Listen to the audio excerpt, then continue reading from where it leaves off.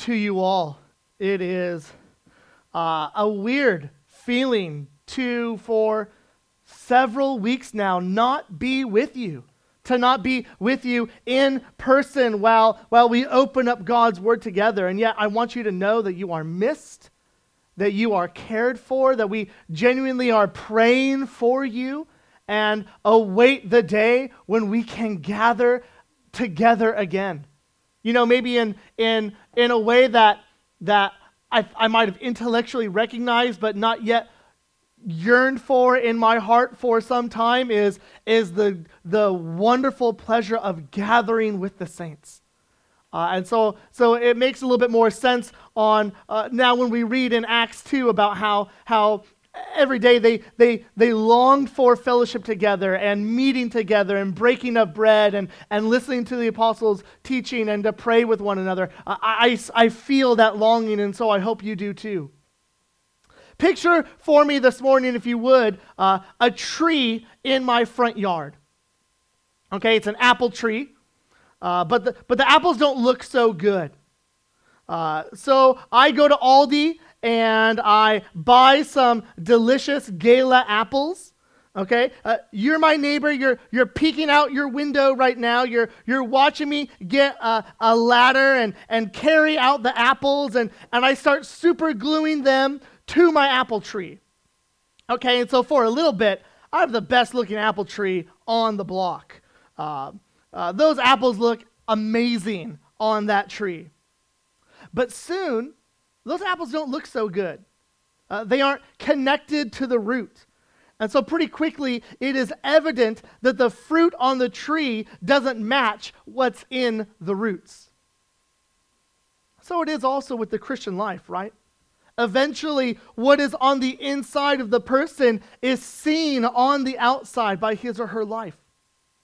What does it look like? This is the question I want us to think about this morning. What does it look like to know Jesus? How do we know him in a way that we're not super gluing apples to our trees in our lives? Well, I think that's what John helps us with this morning in 1 John chapter 2, verses 1 to 6, which is what we are going to be looking at. And so if you have a Bible, I encourage you to open up to the book of 1 John, not to be confused with the Gospel of John, which is at the beginning part of the New Testament, but towards the end of the New Testament in some of John's letters. There's 1 John, 2 John, 3 John, right? And so this is 1 John, and we're in chapter 2 this morning. And last week we started studying together the book of 1 John, a letter that John, who's one of the 12 disciples, had written to various different Christian communities and churches. And in that he's urging them to live lives that match the Savior who has saved them. And so it's likely that John wrote the letter of 1 John in Ephesus sometime between 85 and 100 AD. And so the question immediately comes to us as, well, why would we read such an old letter today? And we do so because not only is it helpful for us, we also know that it is God's word.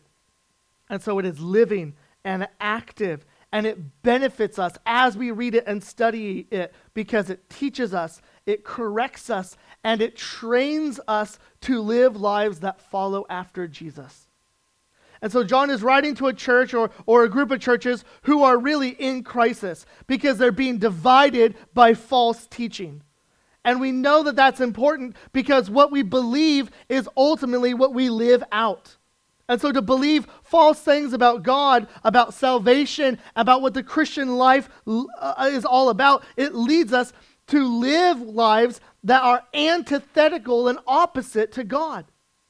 And so some of the wrong things that we're being taught is something called Gnosticism, that taught that the body doesn't matter, that our physical bodies aren't important, that we are just spiritual beings, that our souls are the only thing that is important. And so that has implications of the Son of God, of Jesus the Messiah coming in the flesh, and it has implications for our own lives and what we do on this earth. And so these are some of the things that John addresses. And to aid us in that work, we are studying a one verse that's going to help us throughout the whole entire study of 1 John. And so that's our verse of the series. And so that's 1 John 3:23. If you see it on the screen, I encourage you to, even while you are sitting in your living room, to encourage your kids to read it along with us. But let's read it together. And this is his commandment, that we believe in the name of his Son, Jesus Christ, and love one another, just as he has commanded us. Well, let's pray for our time in God's Word. Heavenly Father, we pray that through your Spirit, attending to your Word, you would help us to get a refreshing glance at what it means to know you and live for you. God, help us to see how Jesus is so key as our advocate this morning before you, every single time that we sin. And Lord, that you would be working in our hearts gospel transformation for our lives. We pray this in Christ's name. Amen. Well, if there's one thing I want you to get out of 1 John chapter 2 and the first 6 verses, if there's just one thing that you could walk away with and say, this is what my life is going to be like this week, here's what I want you to walk away with. And so you'll see this on your screens here in just a moment. And here's the author's big idea. Don't live in sin. Look to Jesus as your righteous advocate to help you abide in him and obey his word. That's what I think John is trying to communicate this morning. Don't live in sin. Instead, look to Jesus as your righteous advocate to help you abide in him and to obey his word. And so we're going to look at this kind of just in two different really easy ways. We're going to look at the first 2 verses at Jesus as our advocate, and then we're going to see in verses 3 through 6 a litmus of obedience. So let me read our text together this morning, and we'll jump right in. Here's what John writes in 1 John 2, verses 1 to 6. My little children, I'm writing these things to you so that you may not sin. But if anyone does sin, we have an advocate with the Father, Jesus Christ the righteous. He is the propitiation for our sins, and not for ours only, but also for the sins of the whole world. And by this we know that we have come to know him, if we keep his commandments. Whoever says, I know him, but does not keep his commandments is a liar, and the truth is not in him. But whoever keeps his truth, or whoever keeps his word, in him truly the love of God is perfected. And by this we know that we are in him. Whoever says he abides in him ought to walk in the same way in which he walked. Well, let's look at Jesus, who is our advocate, in verses 1 and 2. You know, despite initial readings of 1 John 2, John is not a Sunday school teacher for children.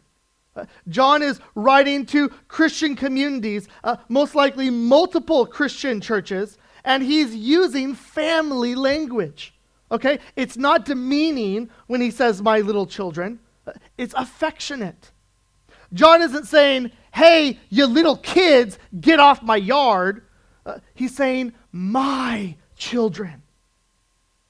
John is connecting with them personally, almost as if they're related, because they are united in Christ. Paul did the same thing to the church in Corinth about the people that he discipled. Listen to what Paul wrote in 1 Corinthians 4. Paul wrote, I do not write these things to make you ashamed, but to admonish you as my beloved children. For though you have countless guides in Christ, you do not have many fathers. For I became your father in Christ Jesus through the gospel. I urge you then, be imitators of me. That is why I sent you Timothy, my beloved and faithful child in the Lord, to remind you of my ways in Christ as I teach them everywhere in every church. And so John is doing something similar here in 1 John. See, families are designed for parents to train and equip their children. Spiritual parents are important also in that way. And so if you are a Christian this morning, it's because someone shared the gospel with you and discipled you, like a spiritual parent. And so I'd actually encourage you this afternoon, if you're able to reach out to that person who shared the gospel with you and remind them of the good gospel work that they did in your life. In fact, actually later, John writes in 3 John, okay, so the third letter, in 3 John 4, John writes, I have no greater joy than to see my children walk in the truth. That's the same thing that John's writing here. He's saying, my little children. John, in fact, is writing this letter so that they won't sin. That's actually one of the major reasons why John is writing this. What John is saying is that it will help them to walk in the light and not swerve into darkness. And so really, John kind of has a command implied in here. Not only does he hope that they do not sin, but that they really should not sin.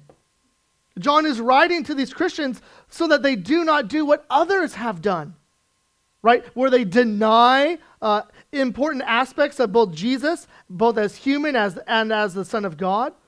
And so John is writing to these so that others do not abandon the Christian truths that are taught by the apostles and the lives that are lived out in community.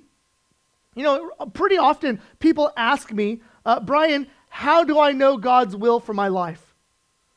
I actually tell them that at least one part of it is extremely clear from 1 Thessalonians 4. Paul writes, for this is the will of God, your sanctification. And so really, John is writing so that they don't live in sin, but that they would grow in sanctification. In fact, that's what Paul expects Christians to be doing. He says, for this is the will of God, your sanctification. You know, I also get another question pretty often that people like to ask me. They say, well, do I need to clean up my life to come to Christ? I understand what they mean.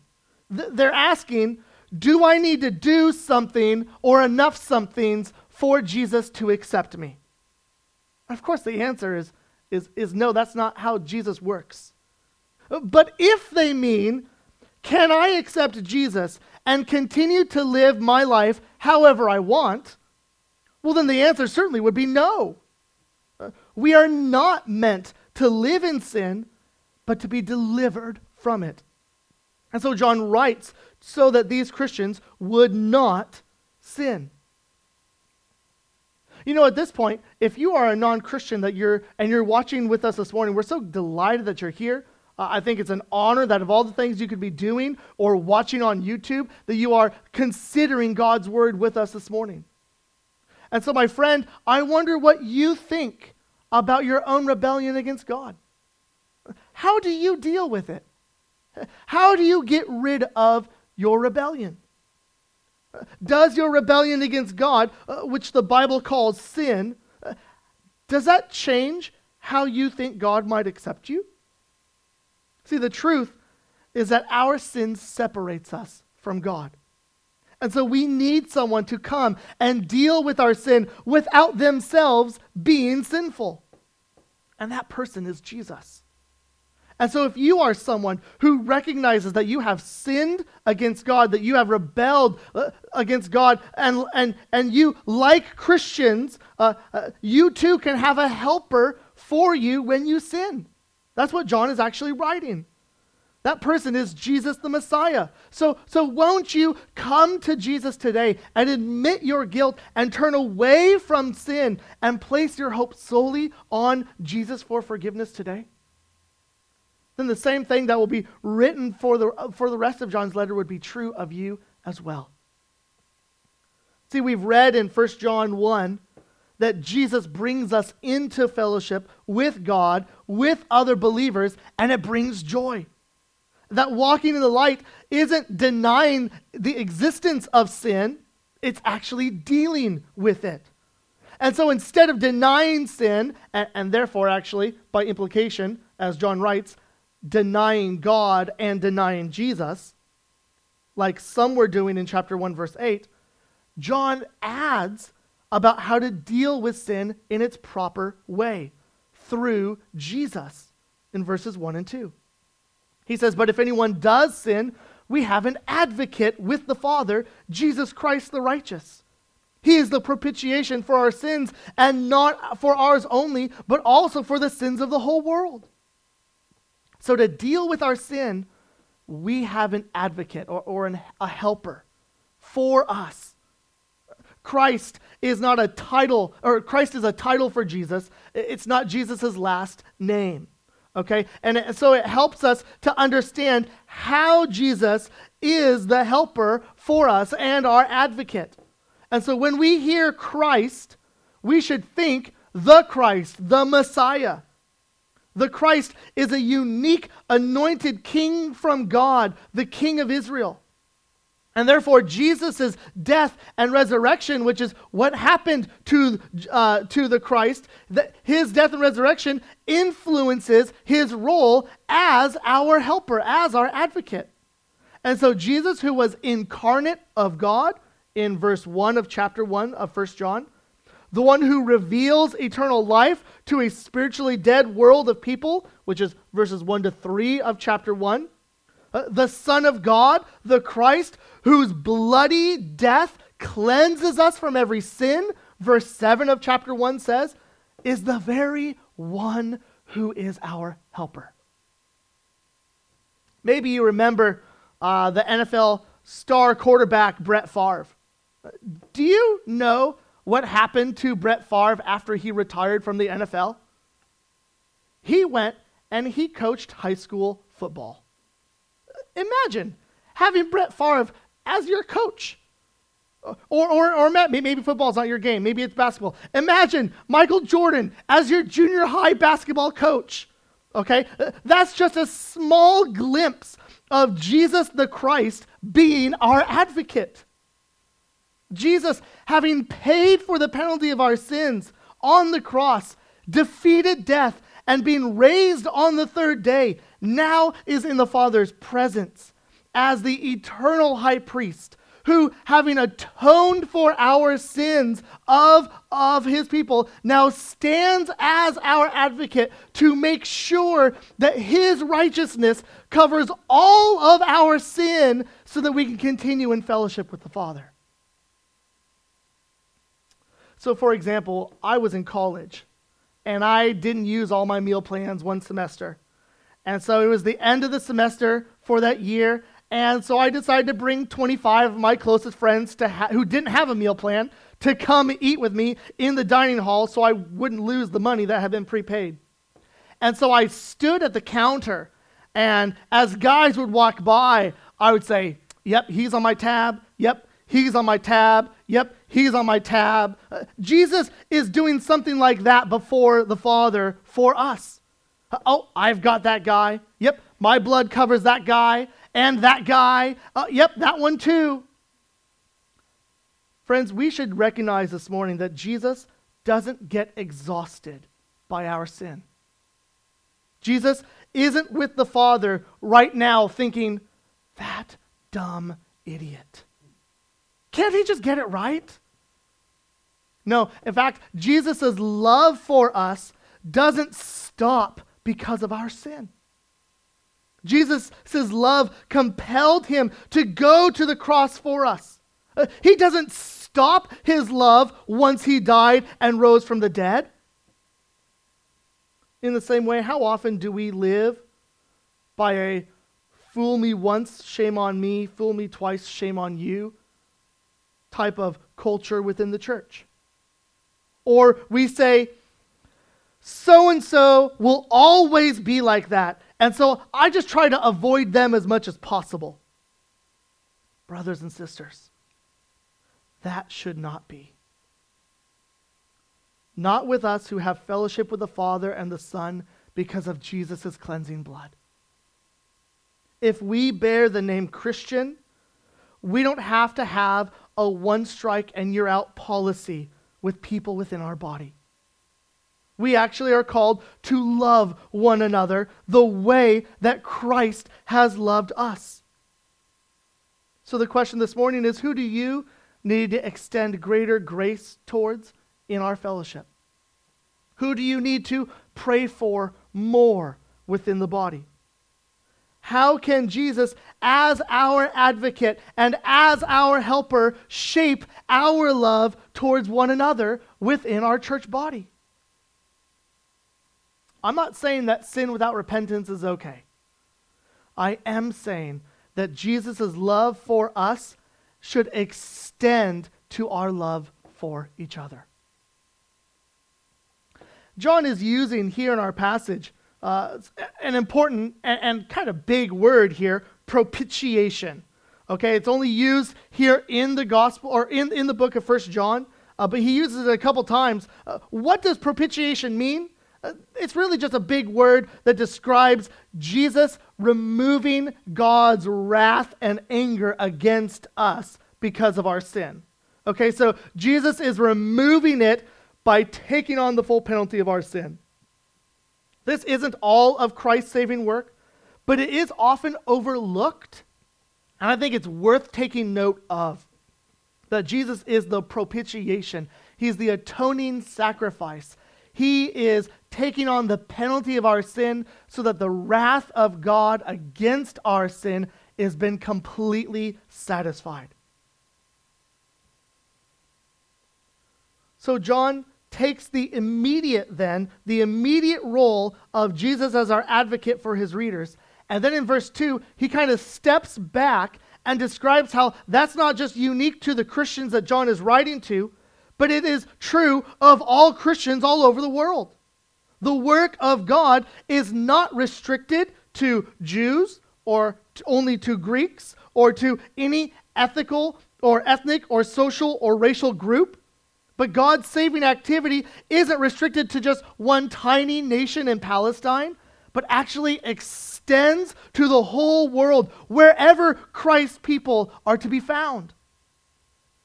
And so John's not speaking of universalism here, where everyone is just saved no matter what. If that were the case, then we wouldn't need to evangelize, we wouldn't need to do missions, and because ultimately none of that would matter. John is saying that people from every tongue and tribe and nation will one day be around the throne of Jesus, whether someone is Jewish or not Jewish. When we turn away from our sin and turn to Jesus and confess our sin, he will forgive us and cleanse us from all unrighteousness. That is the message that we bring to the entire world. And so what we see is that John's love is an expression of Christ's love, which we should imitate. See, John isn't our mediator or our advocate like Jesus is. And yet his love for these Christians is so great that he's writing to them as his dear children so that they do not sin. I wonder, brother and sister, what are ways that you are investing in the lives of other Christians in our body? What are ways that you are helping them fight sin? If that idea is even foreign to you, I encourage you to take a cue from John. Even at the end of his days, his goal was to help Christians grow in their faith. What might you be able to do or be involved in for the sake of other Christians to grow in their faith? The Christian life is a community life, not a siloed life. And so our call is to imitate John's love for other Christians also. Don't live in sin, John is essentially writing, but look to Jesus as our righteous advocate to help us abide in him and obey his word. Let's look at this next part, this litmus obedience in verses 3 through 6. Jesus is the Christ who is our advocate the one that we need, the one that we want. But how do we know that we know Jesus? Well, the answer that John gives is that if we really know God, he will have a powerful effect on our daily lives. There were people who left the church that John is writing to, and they believed that true knowledge of God was some superior level thinking that most would not know, but that just doesn't agree with what our passage says. The knowledge of God isn't some mystic vision or some super intellectual insight for the intellectually elite. No, the knowledge of God is made known when we obey his commands. And so what we see is that obedience isn't something spectacular. It's actually the basis of all true Christian service. In a time when people believed that true knowledge of God was secret and few could attain that knowledge, John is just refuting that Gnostic idea. But the question for us should be, well, what does it mean to keep Jesus' commands? Is that like the 10 Commandments? No, those are tied to Moses' covenant. Well, then what does it look like? What does it not look like? So let me be really clear this morning. I don't think that obeying Jesus' commands has anything to do with having food restrictions. I don't think it looks like trying to grow a beard or washing your hands before you eat. What does it look like to obey Jesus' word in verse 5? I think it's living a life based upon Jesus' life and teaching, where we love God with all of our heart, soul, mind, and strength, where we love our neighbors from the love that God has shown us in Christ. So we have a Bible full of descriptions of the love of God and how we live this out. But specifically, John, in the letter of 1 John, is going to highlight how we should lay down our lives for one another like Christ did for us. The heart of the question, what does it mean to keep Jesus' commands, comes down to loving others as an overflow of the way Jesus has loved us and of our love of God. So, Christian, are you willing to join a life group to display that kind of love for others? Are you willing to teach youth or children or even attend Sunday school for the building up of the body together? Christian, are you willing to disciple college students? Or will you make meals for people who are sick? Will you call people in the directory throughout the week just to check on them and to pray with them? Will you call people in your life group or in your Sunday school class just to make sure that they have all the supplies that they need? I think these are just some of the examples of the ways that we are called to love each other. But you might say, well, Brian, I still sin. What does that mean? Well, John is insisting here that we keep God's commands to love one another, to triumph over sin, and yet he makes a really important promise for us coming on here in just a couple chapters in 1 John 3, where John says, Beloved, we are God's children now, and what we will be has not yet appeared. But we know that when he appears, we shall be like him, because we shall see him as he is.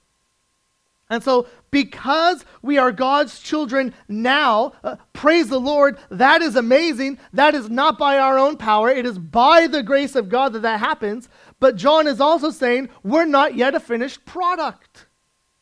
Believers are imperfect now, since we will be conformed to him on the day when our faith becomes sight. And so that hope provokes believers to follow Jesus all the more now.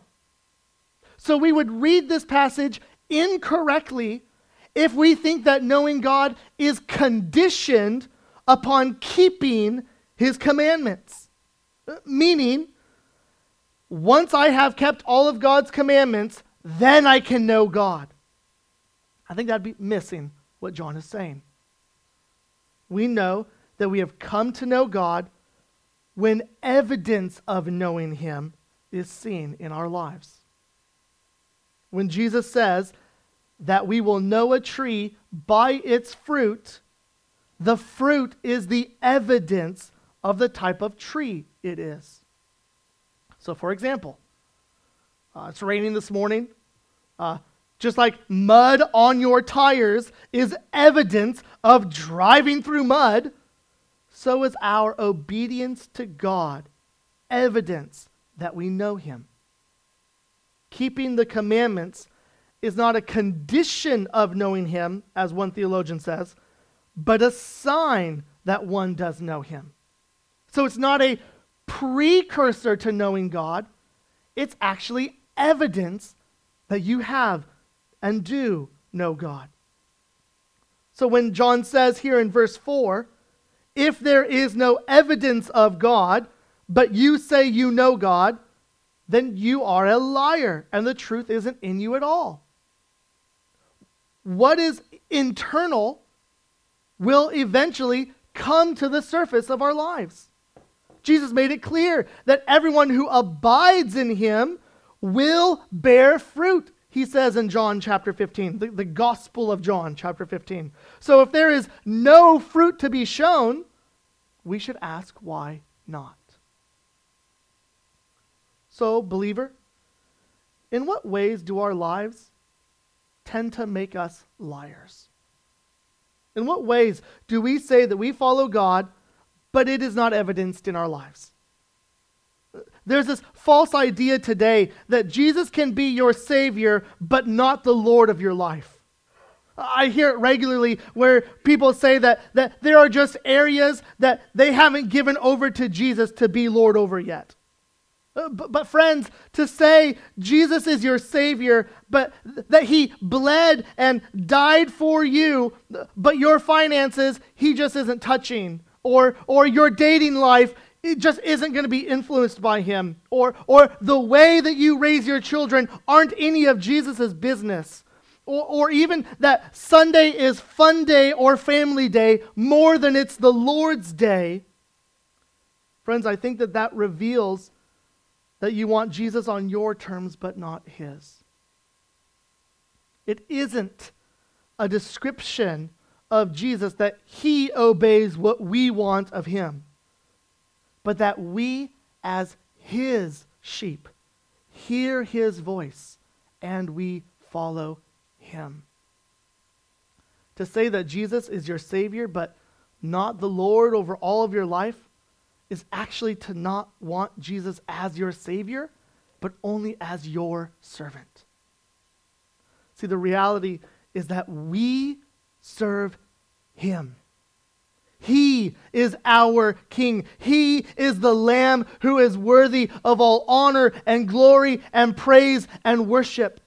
And God is most praised and most glorified and most honored when we obey him and love him and trust him and enjoy him, instead of when he is ignored or pushed aside or locked out of parts of our lives. And so if we say that we walk in the light with Jesus, then why are there areas that we don't want Jesus to look into, to have a say in, or to reign in that area of our lives? See, John is not writing of moral perfection in verse 5, where we somehow cease from sinning. Certainly, since we have not yet been changed, and that John says later in the very next chapter, we are not yet what we will be, we cannot say presently that we do not have sin. Also, since John has already eliminated that idea in the first chapter. The language is a little bit ambiguous here for referring to whether it is the love of, if it's our love of God, or God's love of us that is perfected when we obey his word. I kind of tend towards a both and in this one. The more we obey, the more we grow in our love for God. And then the love of God, which is why we can love at all, is then displayed as more glorious. But this is not applying to somehow an idea of moral perfection. The idea is that the person has genuine and full expression of love instead of a mere lip service. That's what John is talking about here. And that's because love is active.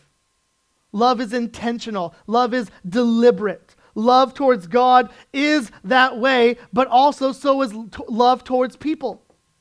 So parents, you cannot say that you love your kids but don't want to invest in them. Love isn't a feeling, it is a deliberate care towards them. Husbands and wives, you cannot say you love each other but don't serve each other. Love isn't a feeling. God's love for us isn't a feeling. It is truth in action. And so God's work in us is evidenced in our walking in Him and obeying His word. So for example, what do we say of a teenager who continually misses curfew and says, I don't care what my parents say, I'm going to do what I want? Would you say the teenager deeply loves his parents and therefore submits to their authority in his life?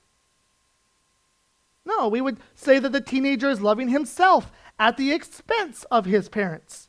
He's loving himself, his ways, his desires, and he wants more than he wants to obey his parents. Or think of a child who is loved by the father. What child, knowing the love of the father, willingly dismisses and ignores the father's voice? And so also with us. Love is displayed in our obedience to what Jesus has commanded. And the glorious hope in all of this is that we don't do this alone. In fact, we cannot do this alone. Notice what John writes here about whoever is abiding in Jesus. See, walking in the light and abiding in Him isn't something that we just pull up our bootstraps and do. It's not something that you can just muscle through and figure it out on your own power. Consider what Jesus says in John chapter 15.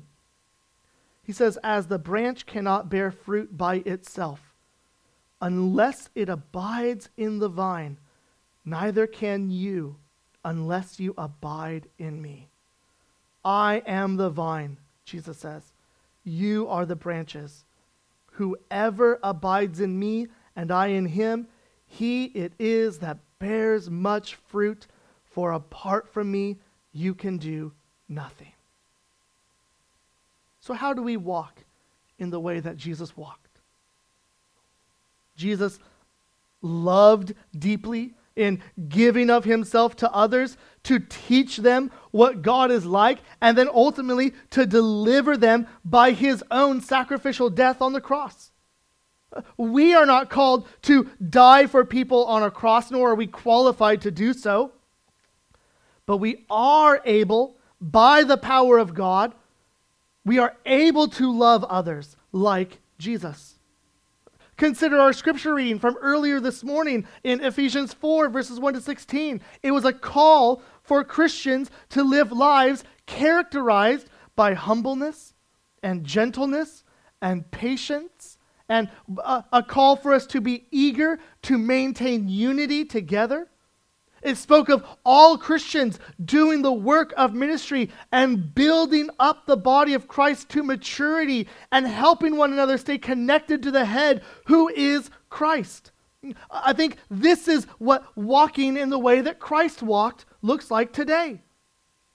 So, Christian, what might be one way this week you can serve someone in a similar manner? What is one thing, who is one person you can reach out to in our body this week that you can help stir up love for God by praying for them, calling them up, reading scripture together? Because we're called to not live in sin, but instead to look to Jesus as our righteous advocate to help us abide in him and to obey his word. You know, Jesus describes our lives like trees that bear fruit of what is true in our hearts. Our lives give evidence of what we love. So to know Jesus, it is not to staple apples onto a tree, but instead it is to walk in the way that Jesus walked. It is to love others so that they would grow in their knowledge of God and their ability to walk in the way that Jesus walked. It is a way to continue in fellowship with one another and to make sure that people don't deny true things about Jesus and don't just walk away from community fellowship, but instead continue in those very things. To love one another is not to think that we don't have sin, but to encourage one another to go to God and confess our sins because we have an advocate before the Father, Jesus, the righteous, the Messiah, who is the propitiation for our sins. And so we need to remind each other of that. For our own sake, for the sake of others, and as a litmus of our love of God. Let's pray. Heavenly Father, we recognize that our love of you too often falls short of what we should do. And God, we even confess that our love of one another is not at all to the degree of what it ought to be. And so we thank you for the ways that we sin and fall short from those ways that we are called to live out the love that you have displayed towards us. We thank you that we have an advocate, that Jesus, in fact, is the propitiation of our sins. But Lord, we pray that we would then grow in our love for you and display that in our love for others. Lord, let our love for you not be seen only in our individual siloed lives, but in our community together. Lord, would you work in us in such a way that we would walk in the same way in which Jesus walked? That you would help us to abide in him, and so that the love of God would be perfected. And we pray all this in Christ's name. Amen. Praise the Lord that we have such an advocate. One who died on the cross for our sins and was raised on the third for our justification. What great hope we have that as we abide in Jesus, we will bear fruit and walk in the way that he walked. And so, brothers and sisters, until we are able to meet again, we long for the day when not only we can gather, but when we will be made new, when we will be changed when Christ returns. And so until that day, we continue to live lives walking the way that Jesus walked. So hear our benediction this morning from Romans chapter 11. For from him and through him and to him are all things. To him be glory forever. Amen.